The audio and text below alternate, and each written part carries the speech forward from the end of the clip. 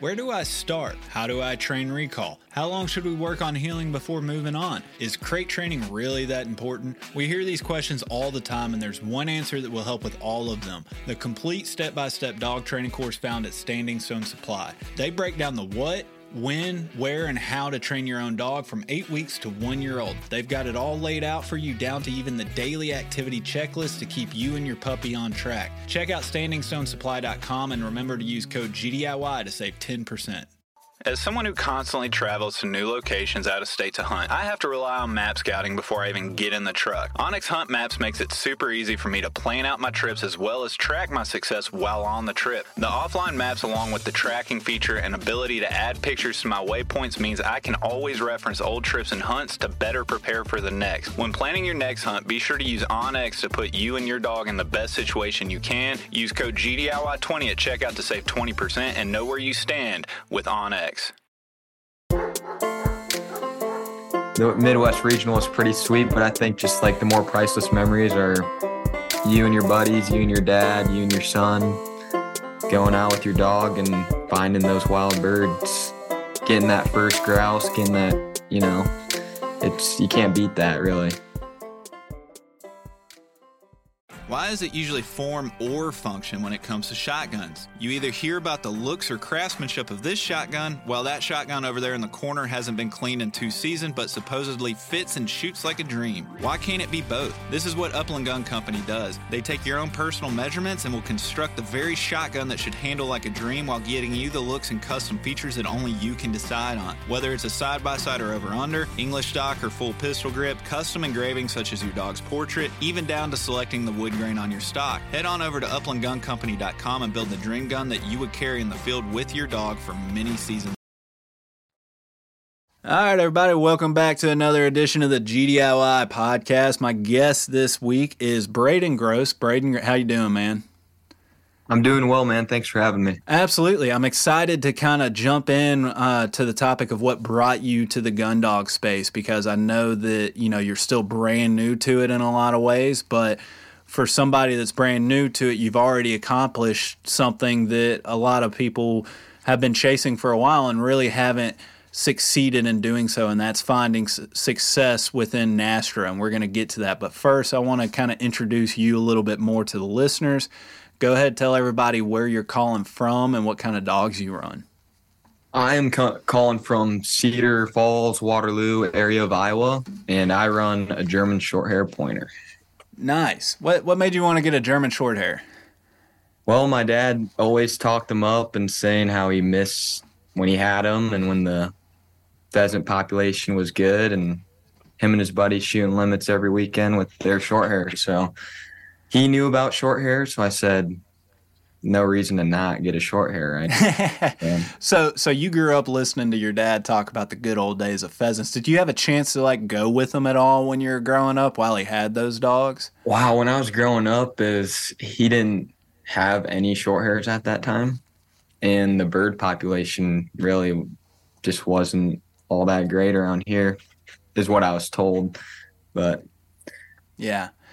And so for those listening, I don't normally ask this a guest, but I think it's kind of pivotal within this conversation. How old are you right now? I am 21 years old. 21. And so you got this Shorthair. And so the reason why the age is important is where you live, Iowa. Iowa used to be this knockout, drag-out upland hunting state within pheasants and bobwhite quail.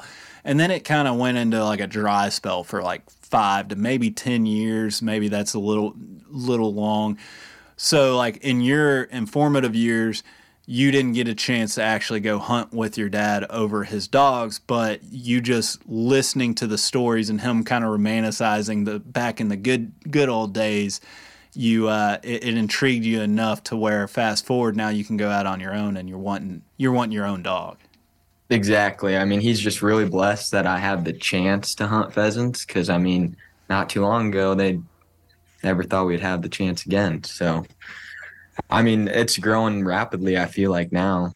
After these past few years, I keep seeing more and more. So, yeah, the past few years, do you think that the population's getting better, or do you think you're just getting more experience in finding them? It could be a little bit of both. But I know we've had some places that I feel like every year for the past 3 years since I've been really hitting it hard.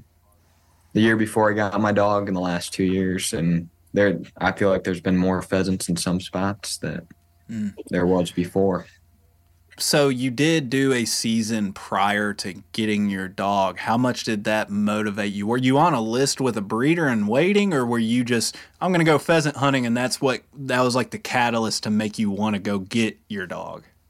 Yeah, my buddies, I got invited on a couple hunts, and we had some killer farms that I haven't hunted since, which kind of sucks. But there was a lot of birds in there, and man, you didn't need a dog to shoot the birds, but getting the birds back sure would have helped to have a dog. So that's kind of what led me to having a dog, and just how much fun I had walking, just how much more fun I'd have with a companion. Yeah. Especially when you're hunting pheasants. I'm assuming that you got stuck in some cattail reeds a few times. Oh, yeah. They like to hide in that thick stuff. Yeah. That's always nice when you can send the dog in and you can stay on the outside of it. Oh, yeah. That's the best part, really. I mean, So with being a primary pheasant guy, your dad grew up with short hairs. Did your dad do anything outside of short hairs? Did he ever screw with a setter or pointer back in the day when he was coming up? I think he was all short hairs, and he had some shed hunting labs too. But Okay. So did he trial and test and all that stuff, or just primarily a wild bird hunter? he ran 2 NSTRA trials, he said, and that was it.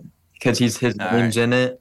His name and dog are on the NSTRA website from like 1992 or something.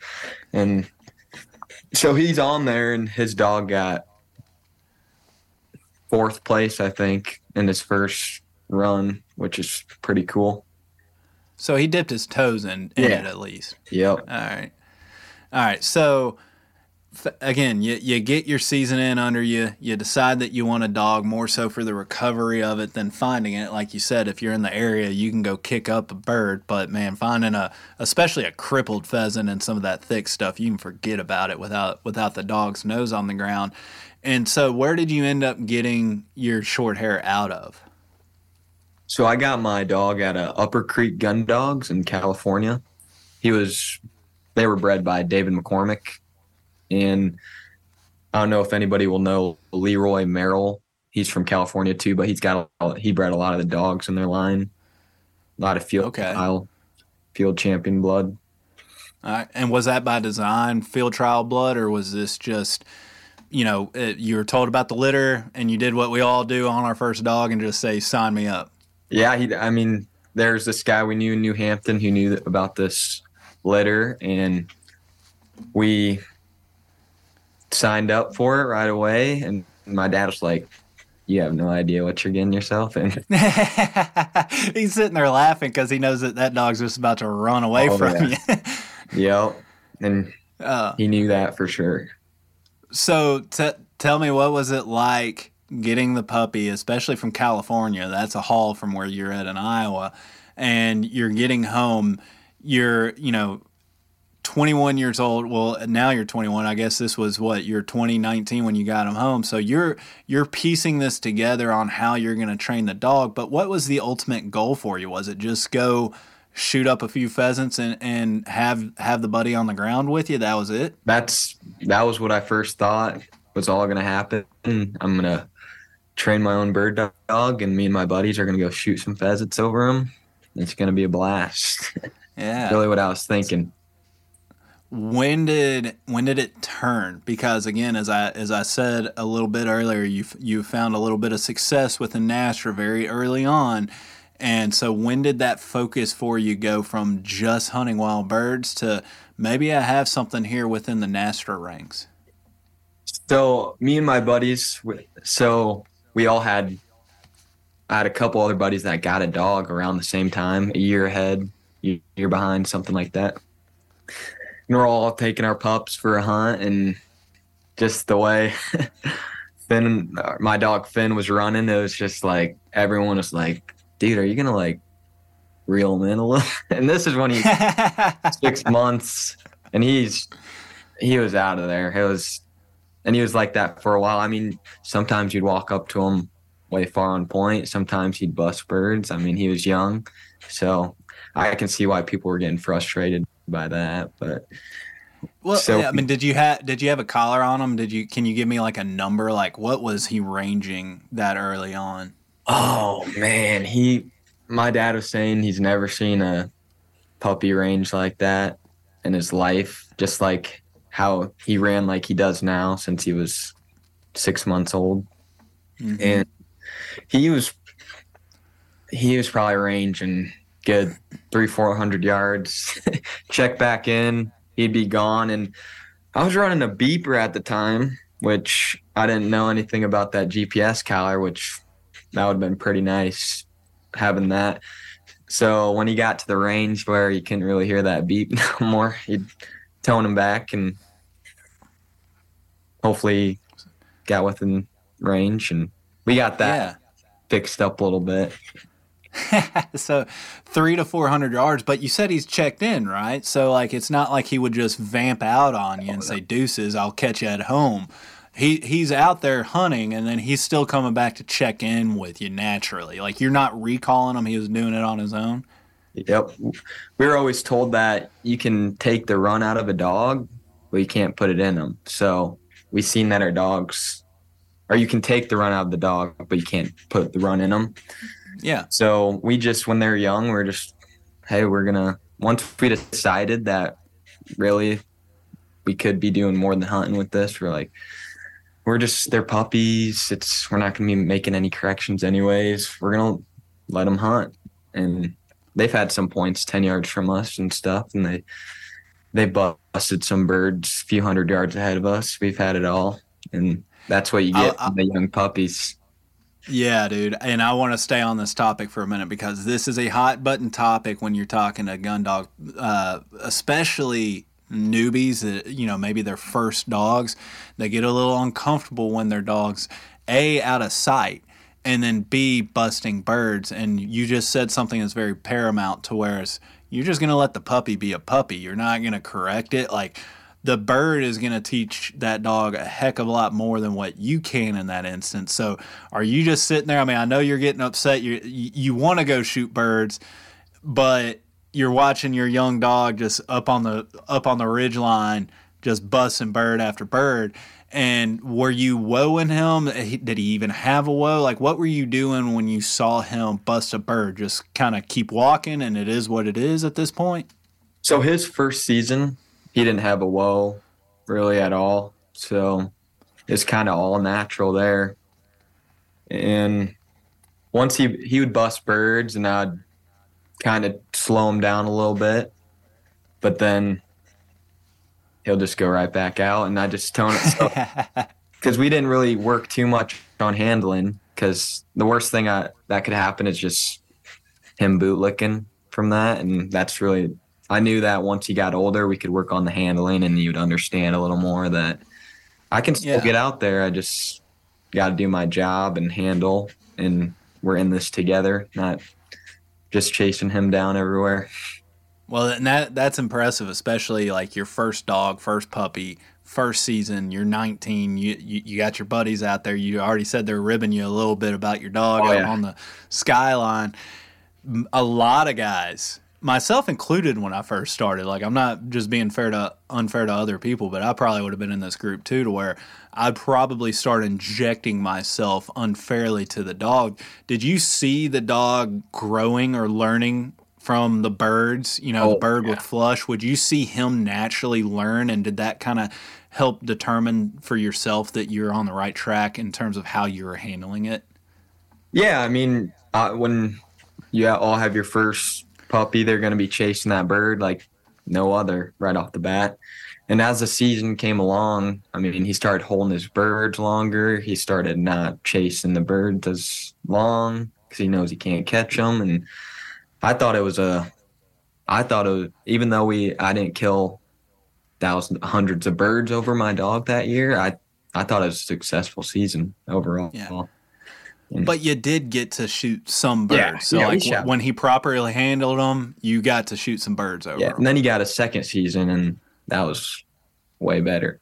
And them. Well, as it should be, right? That sophomore season, man. I tell everybody, like, the puppy season, it is what it is, but that sophomore season, man, that's really when I have a lot of fun with young dogs. But again, it's just important to where you recognized early on in your dog's freshman season that it's easier to pull a dog in with a check cord or a rope than it is to push a dog out with a check cord or a rope. So you just letting them do that thing and then just taking the opportunities that it presents you. It's a luxury that but not everybody, at least in this country, depending on where they live, have that opportunity to do on wild birds. Talk to me about how he was handling runners. You know, a lot of people I know don't even take their dogs or puppies in their first season on pheasants because they run so much. Do you think that played a part in how he was mishandling some of the birds? oh, I do believe so, because I mean, I've seen amazing wild bird dogs flush a bird before, and it really wasn't their fault. It's just sometimes that happens. I mean, if they are running away and they loop back to where they're following that scent, I see them pop up, and I see them really. My biggest difference is with them moving birds now. Is once he gets that scent, you can kind of see him like get really low and kind of, then he gets really slows it up, just because he knows that's a wild bird and anything can trigger it to flush. So he starts getting in that like low stalking crouch, almost like, all right, it's here. I don't want to bump it. So you can sit there and watch him play around with Yeah. probing and like how close he can get before it flushes, and that's within his first season, right? Yep. And that's what I tell everybody, man. Like, if it's in the genetics, it's in the genetics, and you just kind of let bird and dog figure each other out. It's in both of their genetics and blood to, this dance that they've been doing has been going on for a lot longer than us, training these dogs. Yep. It's all in the genetics. We just expose them to it. So Yeah. So your buddies are ribbing you a little bit for the range, and as you said, that kind of got a little bit better. But I didn't hear anything 300 to 400 yards, especially depending on the ground that you're hunting. That's a pretty good range, I think, for a dog, especially if he's checking in with you and hunting with you. If you go left, he goes left. When was it? Was it after the season after that you said, decided maybe I try something other than just hunting? Where did the NSTRA and desire to dip your toes into the trial system, where did that come about? And did it stem from the hard charging or hard hunting that you saw in his first season? yeah, that definitely had to play a part in it. Just watching him run fields. I mean, because when you see the dogs run, you're like, man, I mean, they could probably compete in field trials because they're running like this, and not all dogs run like that either, which kind of puts you in a different category. And we loved our dogs right off the bat and just kind of want to expose them to more. And we heard some good things about NSTRA, that Steve Robisky of North Fork Kennels, he's big into NAVDA. And I looked into that, and just Finn was not the strongest natural swimmer. I fixed that just with the force fetch and everything, because he had a lot. I've been told he's got a lot of point and back, and a lot of dogs that have that don't always have, the natural swimming. So I looked into that, and NAVDA didn't really flip my switch. Wasn't your thing? Yeah, which I want to be a professional trainer someday, and I believe that I should probably go check out some of those things, just so if somebody's like, I want to pass a NAVDA test, I can help them do that. Yeah. And the NSTRA, we saw that there's just a place outside Des Moines, Osceola, Iowa, that had trials, and we were just looking at the rules and just like, well, our dogs kind of fit that. I mean, try it. And the AKC and all that, just the being broke part kind of pushed me away at the moment because, I mean, I'm just working on my first bird dog, keeping him steady to flush, So we've worked on it, steadiness like that, just steady to shot and fall. But when you're hunting and stuff, it kind of gets, I mean, they're steady to flush, but some of that stuff gets a little dulled up through that. Yeah, stuff. it's not a priority for you depending on what it is that you're actually trying to do. Yep. So we joined NSTRA and have enjoyed everything about it, really. So, real quick, because I want to jump into NSTRA, because we haven't really covered NSTRA in any real detail on this podcast before. But you mentioned dogs. You said that our dogs would fit into this. They could compete in this. Are you talking about a buddy and his dog? Who are we talking about here?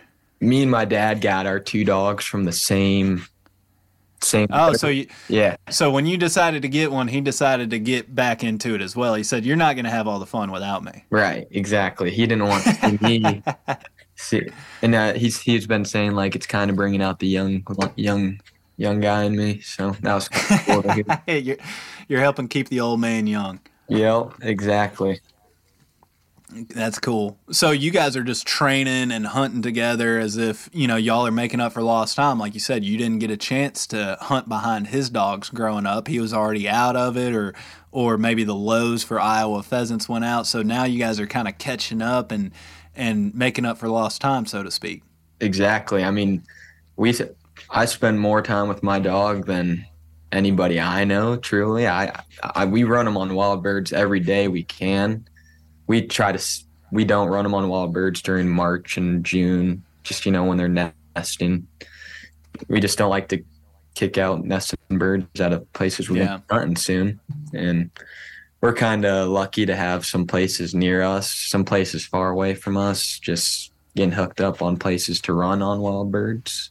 Yeah. And there's always something to work on. We've had almost 2 straight weeks of 90-degree weather.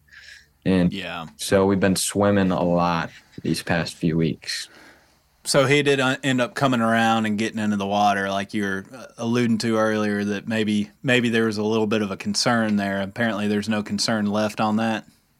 No, there definitely was a little bit, but there was concern in retrieving and all that not too long ago. So he likes swimming now, especially when it's this hot out. He's improved tremendously, and I've been doing that every day for a lot of the summer just because we don't have anything too close, anything else to do. Yeah. So might as well be swimming. For sure. Well, let's jump into the NSTRA topic. First off, for those that may be listening to this that aren't familiar with what we're talking about, NSTRA, kind of give an introduction to NSTRA. What does it stand for, and what's kind of the high wave, so to speak? What's it actually made of, and maybe some of the overarching or main rules within the trial system. So NSTRA stands for National Shoot to Retrieve Association, and they're considered field trials. There's 16 braces per field, and usually 2 fields per day, and it's usually Saturday, Sunday. So you get usually 4 runs a weekend. Okay. Per dog. So if you have more than 1 dog, I mean, you get to run those the same amount of times. Most of the time, I'll go to braces first. So a brace is a randomly paired dog. They paired random dog and handler. And let's say I'm brace 1, this guy and his dog got brace 1. On the first brace, they plant 6 quail is what I know out west they go chucker maybe over there. Yeah. They plant 6 birds on the first brace just to make it fair for layover birds the rest of the trial. So So real quick, a layover bird for those that may be unfamiliar with it. That's on the next braces. Let's say you're only planting 5 birds, but there's a leftover bird from the brace prior. I guess the people on the first brace, I guess somebody probably complained about it at one point about it being unfair that the braces behind them probably had leftover birds. So they started putting 6 out on the first one, and then it's 5 every time after that. Yep, All exactly. right, Roger that. Yeah, too easy. Yep, first brace isn't a bad one to have, just for that reason too. Well, you got a clean field and everything. So you got 6 birds and a clean field. So yeah, I would want the first brace too. Yeah, it's nice. There's uh where was I? I was at braces, explaining braces, Yeah. right? Yep. So if I'm first brace and there's another guy and his dog got first brace, field A. We're on field A. We sit in this blind 5 minutes prior and we watch this four-wheeler drive by and he's got the birds and he goes out and plants them in this pretty large field. Pretty short grass, nothing like you're hunting, but Like, what are we talking? Shin deep? What ankle I'd probably deep? Like, say 6 inches tall. So like, okay, that's short. Okay. yeah. And he'll drive around planting quail. And then once he's done planting them, me and the guy we're competing with in this brace will line up at the starting mark, which is it's pretty vast. You can really go start anywhere. And once they say handler's ready, let the dogs go, they go. And you want your dog to find all the birds, obviously. And some trials are different than others. There's elimination trials, and then there's just weekend trials is what people call them. So to win a weekend trial, you want to find 4 or 5 birds out of the 5 or 6, and you want to back. And then that will four birds and 4 retrieves in a back will probably place you top 3 usually. So you are in direct competition with your brace mate. So it's not like where UFTA you're kind of racing the clock and you have a scoreboard afterwards. This one is done to where you have a brace mate in the field and it's pretty much get as many birds and retrieves and backs as you can possibly get within those 5 or 6 birds. Right. So on these weekend trials, you're not really up against, well, yeah, you are. You're competing with your brace mate for the birds, but you're competing against the whole field with that score, if that's understood. So if I have 4 birds, 4 retrieves, a back, and I score 850, and I beat my brace mate, but there's 3 other guys that had higher scores than me, those guys will get top 3. And since I was the first brace, you still have the next 15 braces for dogs to score higher than that. And on an elimination trial, which is for national trials or regional trials, you just want to beat your brace mate. So 3 birds, really, 3 birds, and which I won't say beat your brace mate because they don't really call it that. They do say scores, but if you lose to your brace mate, you're probably not getting on to the next round. Yeah. So let me get this right. Just clarifying because I've never been to a NSTRA event while it's actually taking place. I've been there as it was wrapping up and just kind of meeting a bunch of people, but I've yet to actually see one in action. So on a weekend hunt, you want to run the dog and just get the highest scores possible, and then when it's all said and done, you collect the scores and you see who comes out as the winner. On the elimination one, you essentially you're going up against your brace mate, and if you lose that pairing with your brace mate, then you're not moving on. You're out of that first brace. Very unlikely that after the first round, there is a few people who lose to their brace mate and get through after the first round. Then it gets the regional competition goes up. Yep, and they start just cutting it in half, and yeah, you just want to beat your brace mate, I should say. Yeah. Typical tournament rules, pretty much. Yeah, you'll get lucky every once in a while, but you do want to just try to be your brace mate as best as possible. Yeah. So when And you're ultimately, that keeps somebody from just showing up like me, who's never done this before, and just having a really good lucky run, and I come out ahead and I win. Right? right, Like it requires you and your dog to do it multiple times, to where it's not just beginner's luck. I can see I can see you train year round, you do all this stuff. Maybe it's just like there are some people that just right place at the right time go out and they beat me. And it's like, man, I've been doing this all year long. This guy just shows up for the first time and takes me out and then wins whatever the nationals. exactly. That's not exactly fair. So it's just like, nah, you have to prove that you can do this consistently, or at least repetitive, not just one time. Right. The biggest thing was just you get your chances in NSTRA, those weekend trials. You get your chances, and I have had plenty. It's just whether you're going to take advantage of them.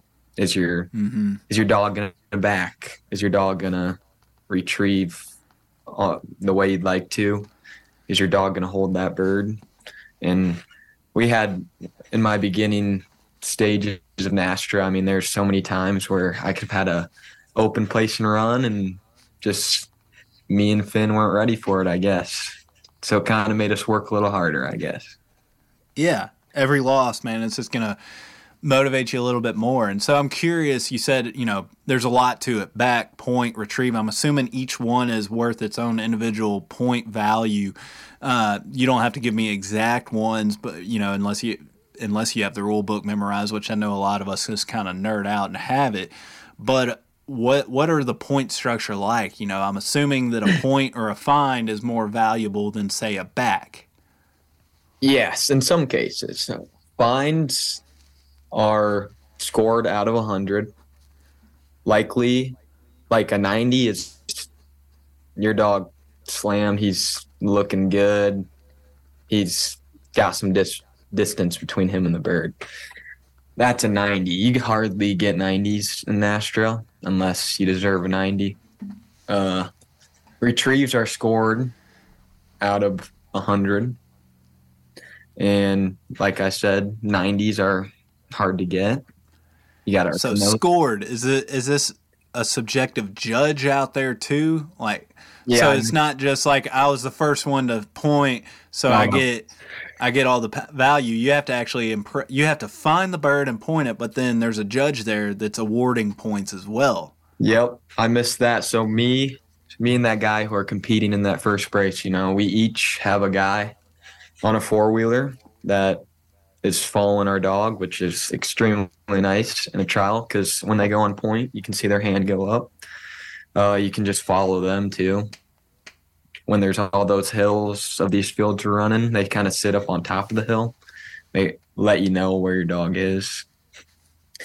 And they switch halfway through just so everything's fair. Yep, you can't tell somebody they're biased and all that. Just make it fair. And sometimes it's a little different just based on when me and the other handler intertwine. I mean, and judges will, and everywhere judges differently, I'd say. I mean, just based on who it is, really. Yeah, I think that's true. Based on who the judge is, I mean, they see different stuff. And yeah, I think that's every organization or structure. Your judges are going to be different based on who it is, where you're at, and so on. So the judge, is there any, like, when you join NSTRA or sign up for it, is there a rule book that kind of explains what the judges are looking for, or is it kind of like old school trial mentality to where the judge just has to be impressed with you? It's subjective. It's just like, it is what it is. Maybe he'll explain himself, maybe he won't. We'll see. But I'm just kind of curious, is there some kind of standard that the judges at least, quote unquote, pretend to go off of? Yep. We have judging seminars every, I think it's 6 months or something. And if you want to be a judge, you go there, and judges have to sit in for a few. I think they have to get their hours in, which I'm still looking to be a judge because I'm new to this, so still got a lot to do in that category. But you got to sit in with a qualified judge for amount of hours or trials and see what they see. You score a card while the actual judge scores a card, and then you compare them after. And like you would think, if your dog is stepping on point, that thing's going down and down. And your dog if your dog's tail's down, that's a rule. Like the high tail. So there's style points in this game, which I haven't really noticed it at a great scale, but that is in the rule book. It's style. They do have style on it, which I didn't even think there was style points, but. Well, you're a short hair. You know, typically, knock on wood, most short hair owners aren't going to have to worry about that. I've seen some, but most short hair owners don't have to worry about that. Right. Now, you take me and my Muncie, if I go do that, then yeah, I'm screwed. Yeah, which that's the thing. Like, they don't dock the Brittany's horrible. I mean, no offense to the Brittany's, but because one of the rules is like a high tail, and I mean, how do you judge a high tail when they don't count? So, which I think is fair. Yeah. Like, why would you? Yeah. It'd be total disadvantage if it wasn't. Yeah. So what are we aiming for here? Is like each weekend hunt or elimination hunt, is there like a prize or title within of itself? Or I'm assuming that there's a season-long like points leader, regional, national type of structure there. Do you know enough about that to kind of hit on that a little bit? First place of the field will get you 3 points towards your dog, 3 open points. 18 open points will get you a championship for a NSTRA one-time championship, 18 points, and 9 of those points have to be first place points. So you got to get three first places per championship you have on your dog, if that's under. And we have a regional high point winner every year. And what was the other question? That you're hitting it pretty much. It was all on one. So like, what is it just bragging rights for high point leader? Or because it sounds like if you want the championship, you know, you have to hit certain criteria, but you still have to win the championship. So you can be the points leader and not win the championship. Right. I'm assuming that's kind of what I'm hearing. The high point leader is who had the most regular weekend trial points. So they won a lot. They had a lot of 4 or 5 bird run weekends, and they went to a lot of trials too. So the high point this year, they get it every year, which I don't think they can take it home, but they get this huge trophy. And I think it just sits in the clubhouse and they get their name on it and stuff. Okay. But yeah, it's like they get a large trophy, and then they also get a sweet belt buckle, like engraved with like pheasants and stuff. Yeah. So bragging rights. Yeah, bragging rights too. I mean, that's everyone kind of keeps the bragging low key, but you know, on the inside, that everyone is wanting to win. Man, I was just talking about this with Ben Bradigan. I just did an episode with him from Onyx, and we were talking about, you just said something to where people within the trial system usually keep the bragging down a little bit because what we were talking about earlier. The second you start bragging or harping on your dog, hyping up your dog a little too much, and my dog's going to win, you're going to get humbled the next day. And so I think everybody within the trial organizations really kind of understand and respect that a little bit more, in my opinion. Yeah, I totally agree. I was just listening to one of your podcasts not too long ago saying how like some of the events that aren't supposed to be competitive turn out being in like a toxic atmosphere, I'd say, just like because people don't think they're competitive, but when they are, but in the NSTRA world, everyone wants to win and everybody knows that. Yeah. It's out front. It's on the table. Yeah. Everybody knows about it.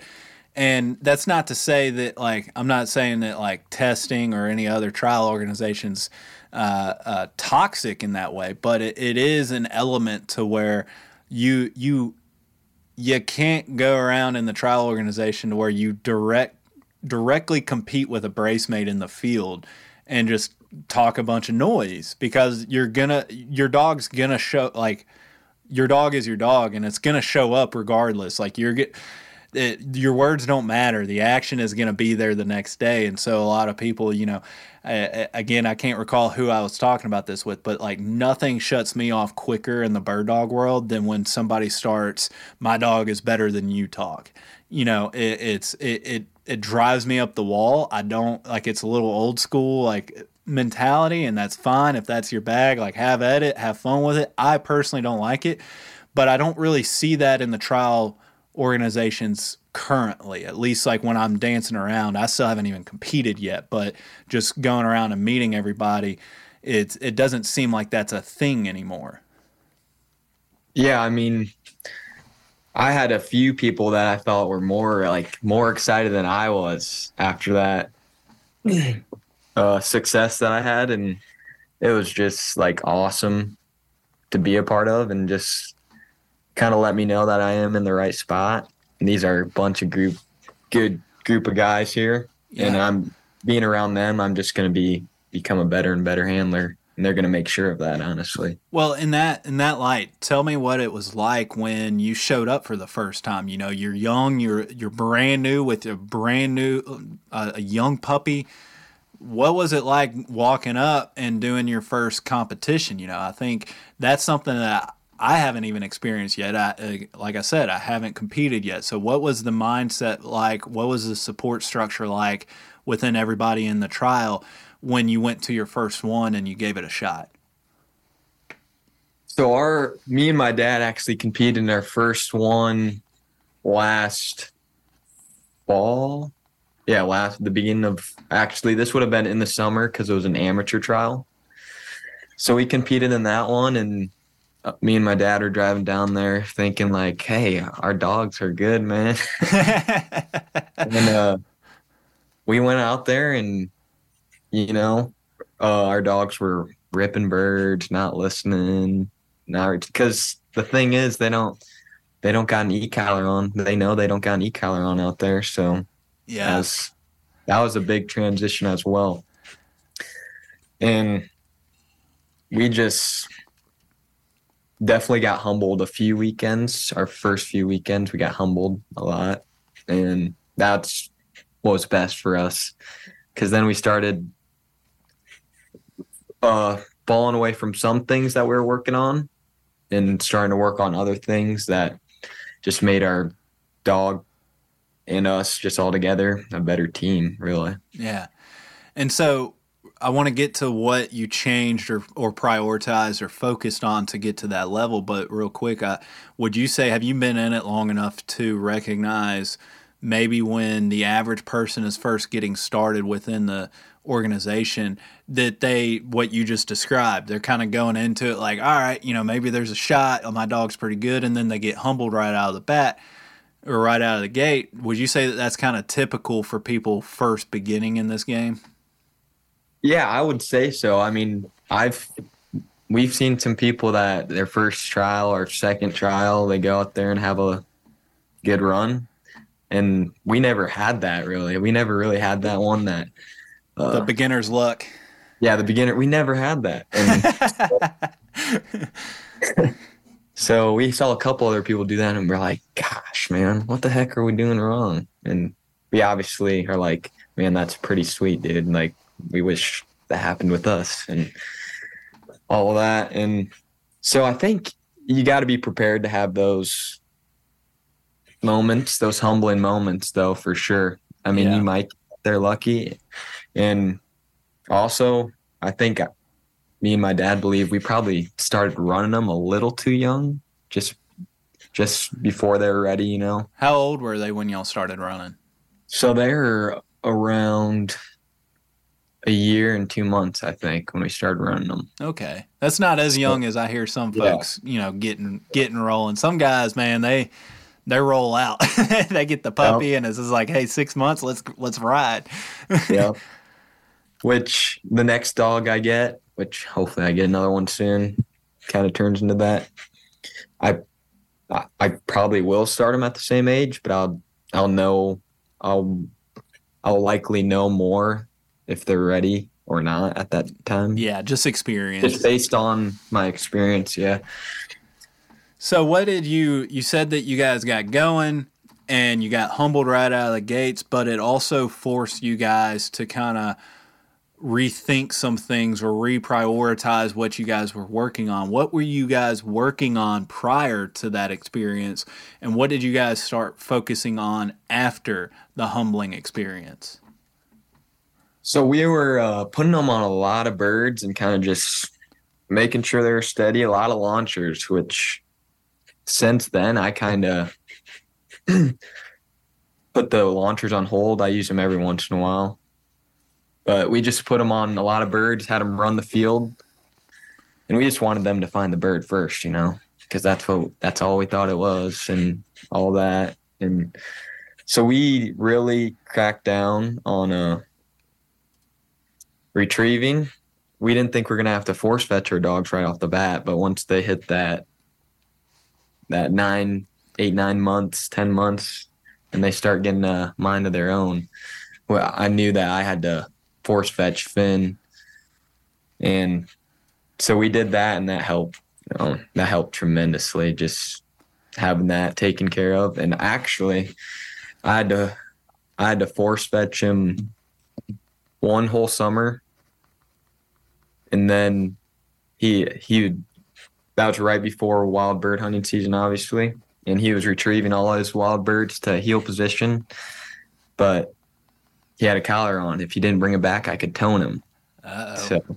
So when we get to these next NSTRA trials, and this is after our little fall stint where we didn't have much luck, I was just coming into this year like, man, we're ready now. We're ready this time. And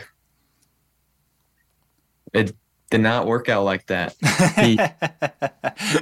Once he figured out his collar was off, he just started becoming trial wise and hard to control for sure. And he was ripping birds again and not inconsistent on his retrieves. And I'm like, what the heck? We're putting them on all these birds and they're doing it just fine in the field, and he's retrieving all his birds just fine when I'm toning him.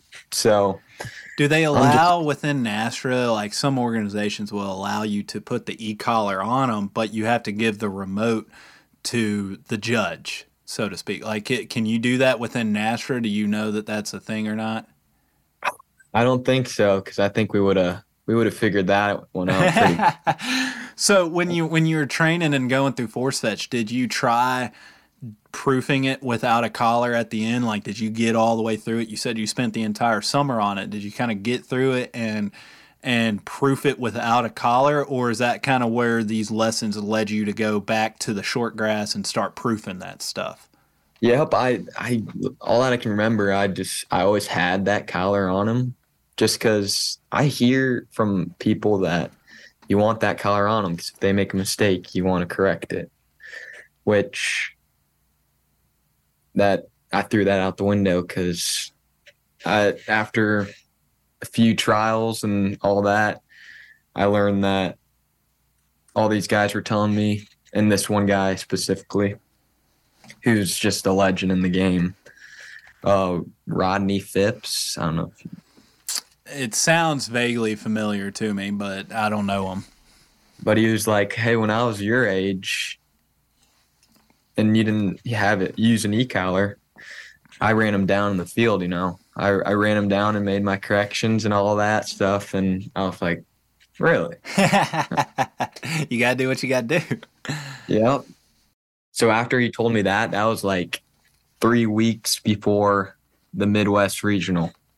So since then, I threw it out the window. But when I was force fetching him that first time, I was heavy on the collar.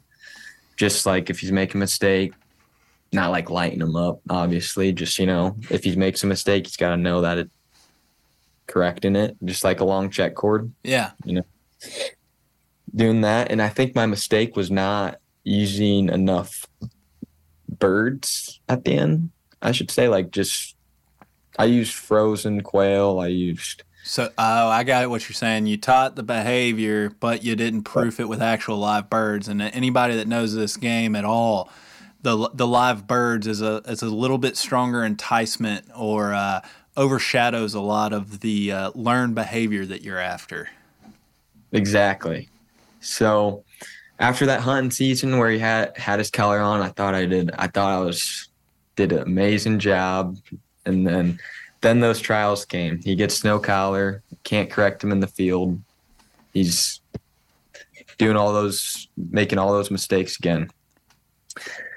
So I'm frustrated. All these people can tell, like, they know how much time I spend with my dog, and I'm just like, what am I doing wrong? Am I just making him worse? Am I digging myself into a hole that I can't get myself out of? Because people were saying how dogs can get trial wise and can never, and then it's just hard to not have them trial wise because they know you can't do anything when they're out in the field.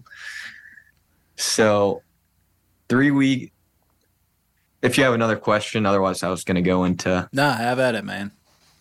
That Rodney Phipps, like I was saying, was telling me he used to run his dogs down in these huge fields, and I'm like, well, I don't got too many options left here. So the next 3 weeks after that trial, I was running Finn, and I had a pinch collar in my pocket and all that, and my dad was like, I'm too old for that. So he was just watching me 300 yards away. If I say, well, not probably 200, I say, Finn, here. He ain't hooking towards me. I'm running him down and saying, just, hey, what's up, man? You're with me, man. I called you like 200 yards back there, brother. Come on. Yeah. And then I know when he can hear me too. So. And a lot of that, man, somebody listening to that might just be like, man, like that goes against a lot of what is advised out there when you have a dog that's, just ignoring recall. But sometimes dogs like that need to know that you're willing to go get them.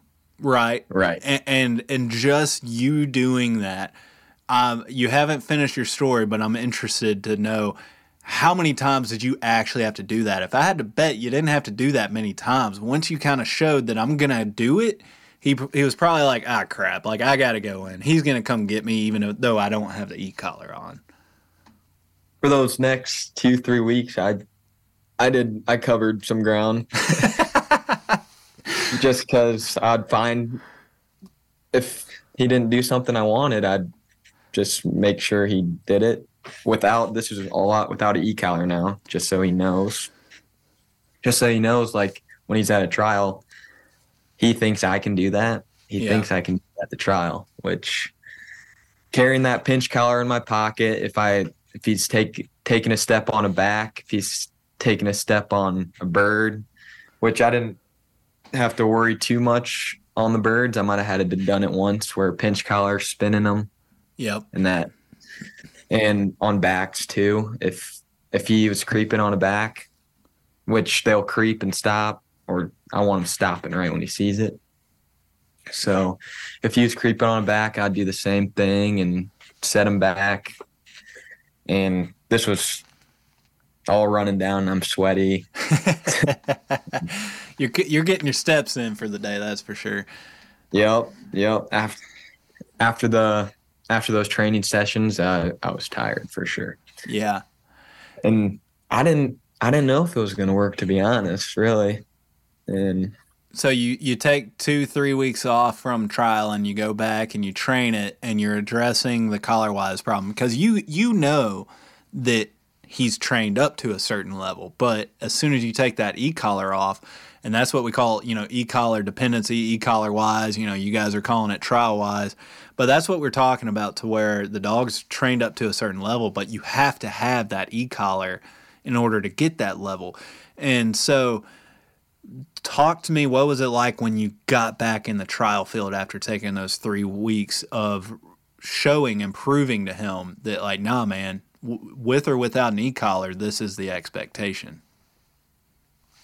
Right. So I actually, you probably won't like this as a bird hunter, but for trials, I got him switched over to a whistle just for trialing, which when you're hunting, I got a collar on him, I can tone him. And I don't have any hate against whistles, man. I carry a whistle on me, especially on high windy days. Sometimes that whistle's nice. Right. My dad was telling me, he was like, you ain't using that thing when we're hunting. Well, your dad's got to hang up on whistles then. All right. Right. And so we got him transitioned to that a lot better. Just it beats yelling. I'll tell you that much. Right. Just every time you yell too, and your dog doesn't turn like he is listening, that dog gets docked. Yeah. Okay. Every time you call him and he move or turns like he's hunting with you, that keeps your score up. So there's a cooperation level built into the scoring system here. Yes. Okay. I forgot. I missed the OGB, obedience. They score you on obedience, and that is out of 100. And they score you out off your back, your one back that you get per brace. And then they score you on ground coverage as well. All right. So that's good to know. I like that. Yep. And transition to the collar, like I said, and he handled like a dream, to be honest, compared to what he was. Yeah. Like it was honestly surreal just watching him like just quarter in front of me, and it was just, I could bring him to where I thought the birds were. And sometimes I just follow him because, he's the bird dog. Yeah. Trust the hunter with the longest nose. Yeah, exactly. But when you know, like there's a bird in a certain area, it's good to be able to call him over there. And because there's a brace in that Midwest regional where it was 2 birds, and this was round 3. So there was round 2, 32 dogs left out of 64. Me and this guy were two birds and 2 birds. Next guy who finds a bird moves on. So this does happen. This 4-wheeler is following my dog. Quail pops up from under the 4-wheeler. This happens very rarely. Very rarely. I've only seen it probably twice ever.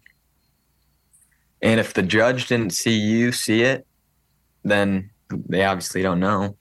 But if they see the bird pop up, it's a marked bird. You can't go there for 5 minutes, three or 5 minutes, one of those.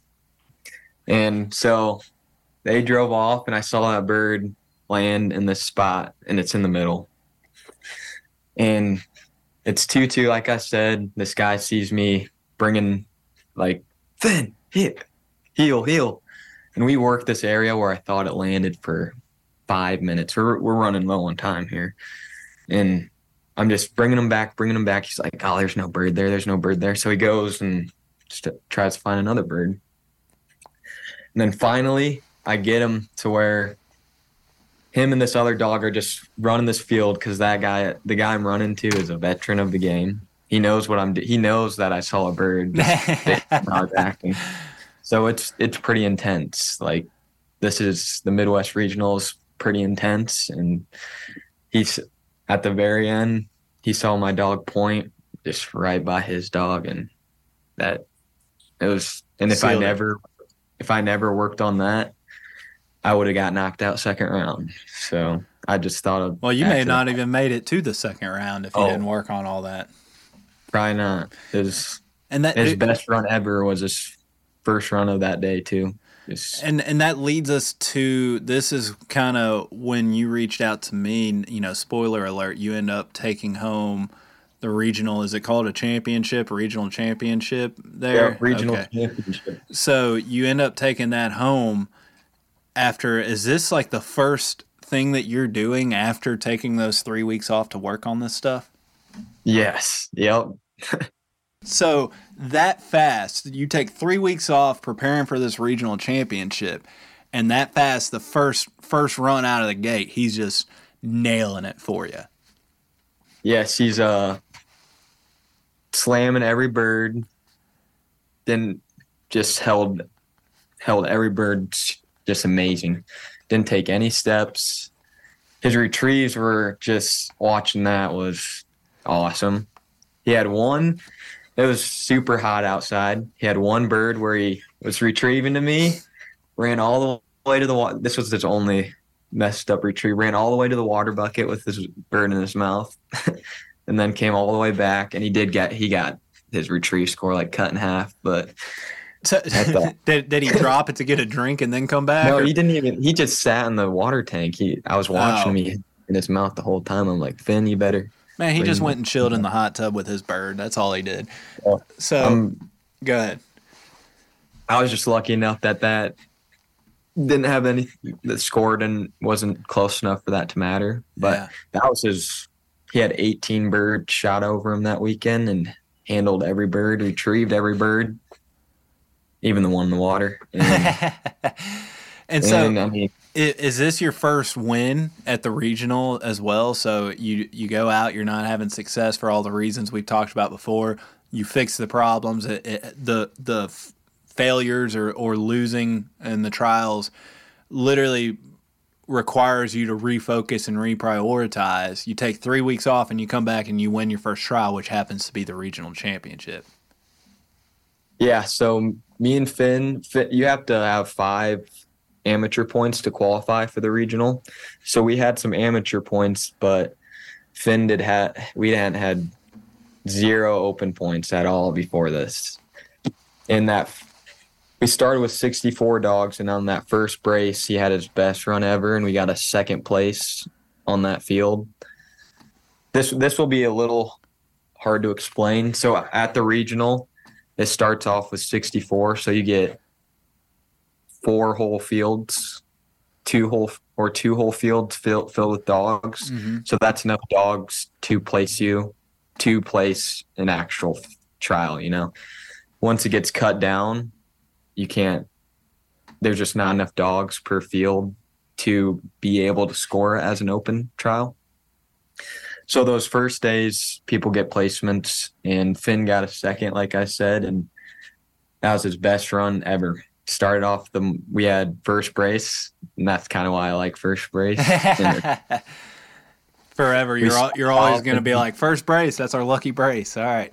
Yeah, first brace, and I kind of knew he was different this weekend, and he showed it right there against, like I said, tough competition.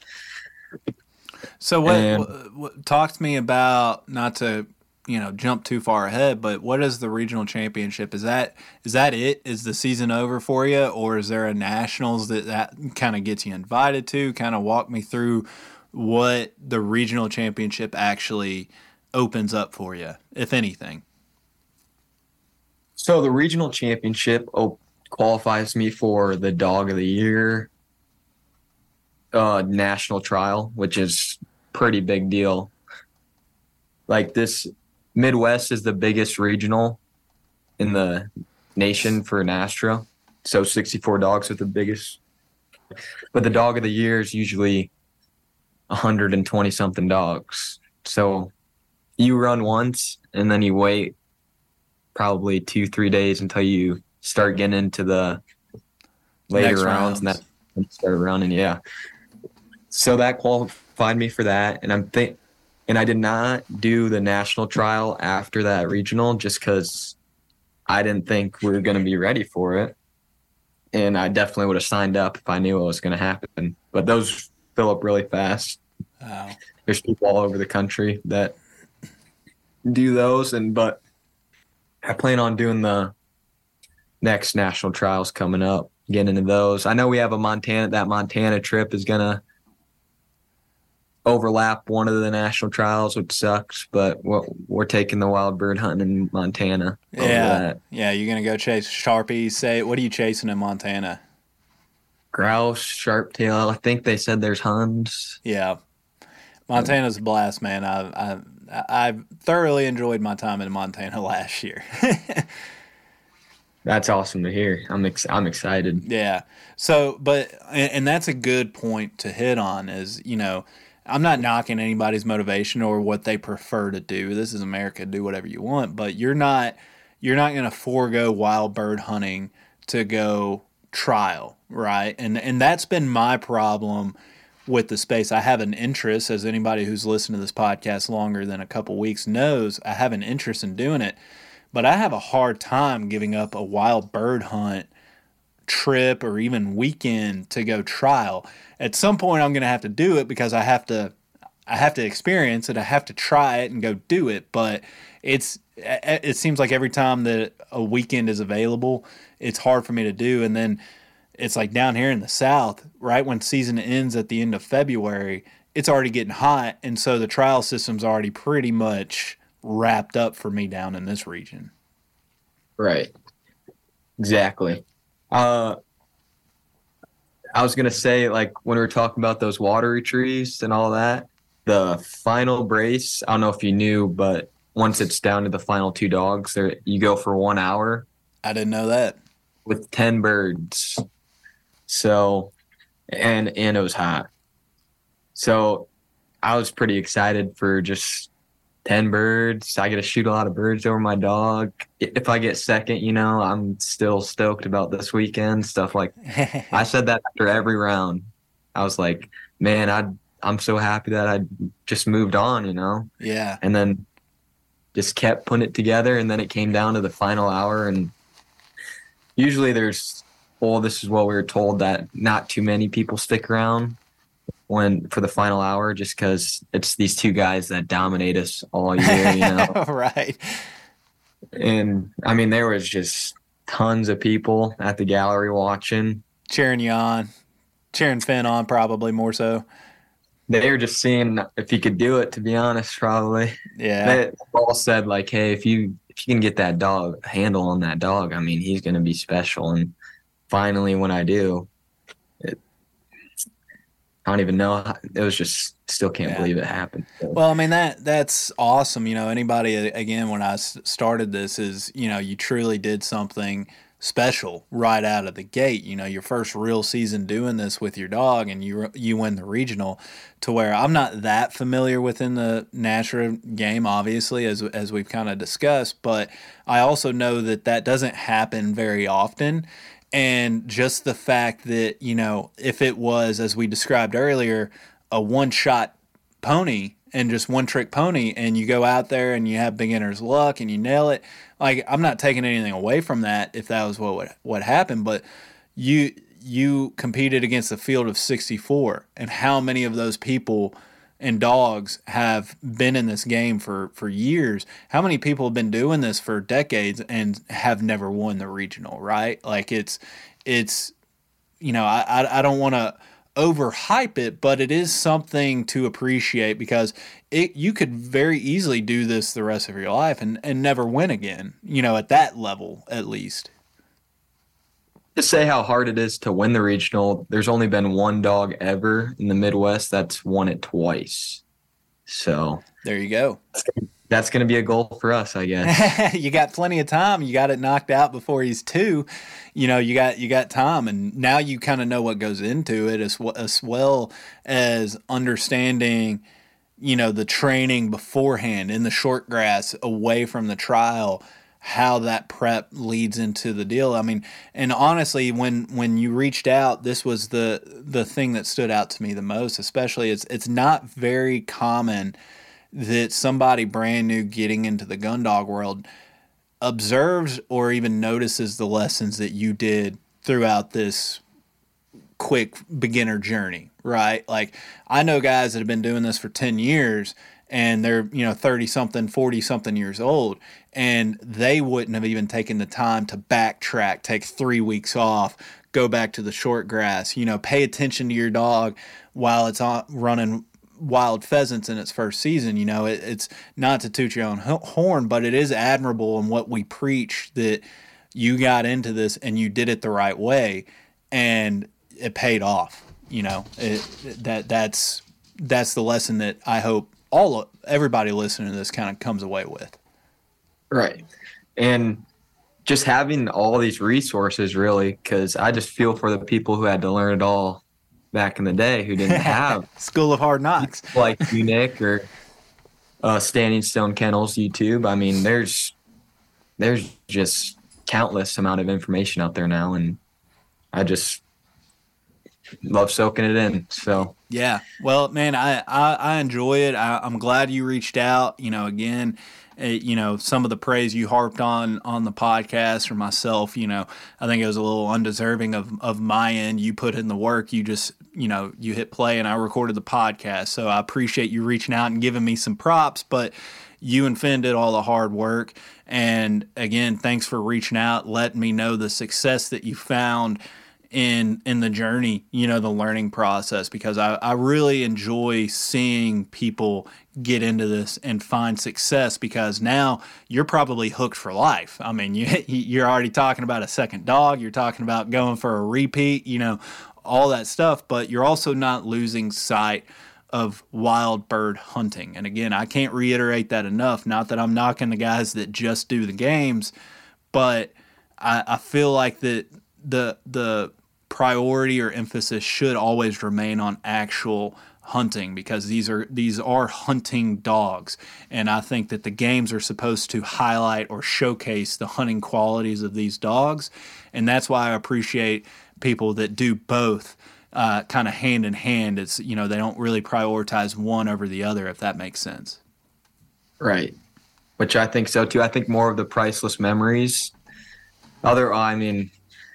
The Midwest Regional is pretty sweet, but I think just like the more priceless memories are you and your buddies, you and your dad, you and your son going out with your dog and finding those wild birds, getting that first grouse, getting that, you can't beat that really. No, absolutely. And that's the highlights, or the highlight reel that we all think about, most of us that haven't done the trial. Now you have a one up on a lot of us, to where, maybe we don't have the championship to our name or our dogs, but it's something to where, again, I just enjoy hearing successful stories, especially guys that are just starting out. So kudos to you, kudos to Finn.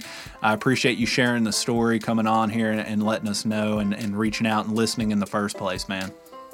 Appreciate you having me, Nick. Hopefully we can stay in touch. Yeah, absolutely, man. We'll check in soon. Good luck in Montana. And yeah, man, keep in touch and let me know how the trial season goes next year. Sounds good, man.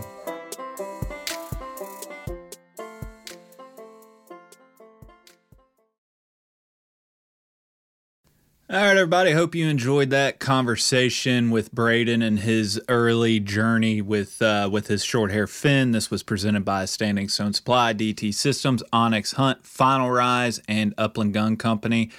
This was kind of an interesting topic for me on a couple different fronts. The first of which, as I talked about in the episode, is I haven't really covered anything NSTRA specific over the years, and so that was kind of fun getting to hear a little bit more about NSTRA and what they have to offer. But also I was really intrigued with the fact that Braden is so young and early on into his adventure, and what he's already kind of accomplished, what he's figuring out and learning, and also his motivation. You hear in the community all the time, there's a few hot button topics. I'm going to try not to be on my soapbox for too long here, but you hear a lot of people talking about getting new hunters involved. You hear a lot about the R3, recruit, retain, and reactivate, stuff like that. And that there are some people that try and claim that we don't need more hunters. So if you're one of those people that you may not agree with this sentiment, but ultimately if our goal is to not only bring new people into the hunting community as well as the gun dog community, in my opinion, our time is really served better by trying to find people such as Braden. You have a few things with him to consider here. He's a 21-year-old aspiring trainer. As he said, he hopes to be a pro trainer one day, and he got into it for his desire of wild bird hunting. And while he was ultimately trying to go wild bird hunting, he was also open to new experiences and new things. So, let's unpack that for a second. He's young. You hear all the time about youth. You have everybody trying to do these youth hunts year in, year out, and it's an admirable goal. It's a lot of fun. I've guided at a number of them, so I encourage everybody to go to them and enjoy them for what they are. But when we talk about doing a quote-unquote youth hunt, when you're starting to talk to people around, 18, 20, 21 years old, to me, that is even more impactful because they can immediately take action. They should be working at that age. They're driving. They have the ability or the capability to go get hunting licenses and act on you hooking them in the first place. Whereas you might have trouble doing that with, say, a 10-year-old or 12-year-old. By all means, do it because it's fun. I always love watching kids' eyes just glow and pop on the dogs. But if their parents aren't into it and they're not going to follow through and get the kid out there or go buy the dog and start training, then that 10-year-old you have a wide gap between when you expose them to the sport and when they can actually take action themselves. And so that's why when you're talking about getting people involved, especially younger folks, 18 to, mid-20s, to me, that's really valuable because A, they're young, they're motivated, they're enthusiastic. I mean, heck, you heard from Braden, by him being motivated and getting involved and getting his own dog, it brought his dad back to the sport. His dad had been out of it for a while from back in the heyday when Iowa was really hitting on the wild bird population. Then he got out of it. Well, when Braden got back into it, well, his dad was like, well, yeah, I don't want you to have all the fun without me. So he got his dog and he's back into it. So, there's a couple things right there. There's recruit, reactivate, and now, we just have to retain them. If you're an R3 advocate, there's your 3 R's right there. But also the fact that in his youth and motivation comes his aspiration and goals within this. He wants to be a pro trainer. He also has goals to extend his competition experience within NSTRA. And also he has his goals with wild bird hunting. You heard at the end of that, he hasn't lost his desire to go wild bird hunting, and that's still his top priority. But this is the biggest takeaway that I had after talking to him and getting to hear his story a little bit, is he's open to advice. And this is something you hear a lot from people, whether it's a NAVDA chapter or different organizations, fill in the blank. I'm not picking on anybody or any one organization or whatever, but they complain about younger people getting involved and not staying involved, that they're gone, and that it's hard to get younger people involved. There's obviously going to be some cases where that's the case, but in my experience, if you give the younger folks an avenue to get involved and stay involved and have some skin in the game, give them a job or a task, feed them, so to speak, and they will stay involved and they will keep that motivation. But when you just have them show up and you just kind of do it business as usual, you never give them the avenue because you don't trust the younger folks to get involved, well, then you can't sit there and gripe, a year later when they're no longer coming to training day. And again, I'm not here to get on my soapbox for too long, but I just wanted to kind of throw that out there because that was some of the takeaways I've had since talking to him. Is there's a lot to glean from this in terms of hunter recruitment, and as I've kind of talked about in previous episodes and outros, you can't sit on your couch and complain about the caliber of hunters or lack thereof of hunters.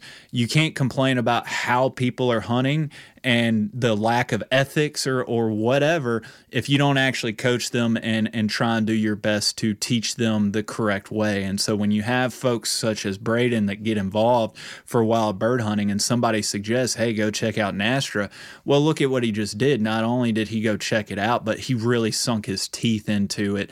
And what he was struggling. He was riding the struggle bus, as we all do when we try new things.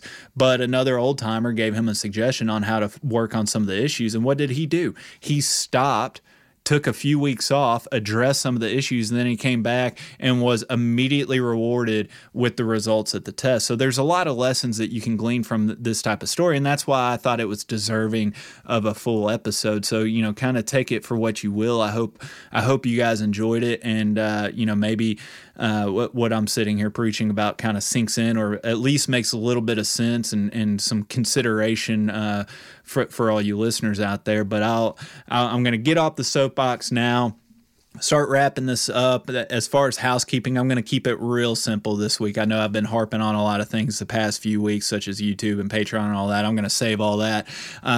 If you are listening to this and you enjoy the podcast, please, right now, whatever app, whatever platform you're using, go leave us a 5-star rating and review. That they really help. They help us be found by other listeners. I can't tell you exactly how the algorithm works and all that stuff, but by you leaving a 5-star rating and a review letting us know what you like or maybe hope to hear or whatever in that written review, it goes a long way, and I would really appreciate that. So with that being said, again, thanks as always for hitting download, and I look forward to bringing another episode to you very soon.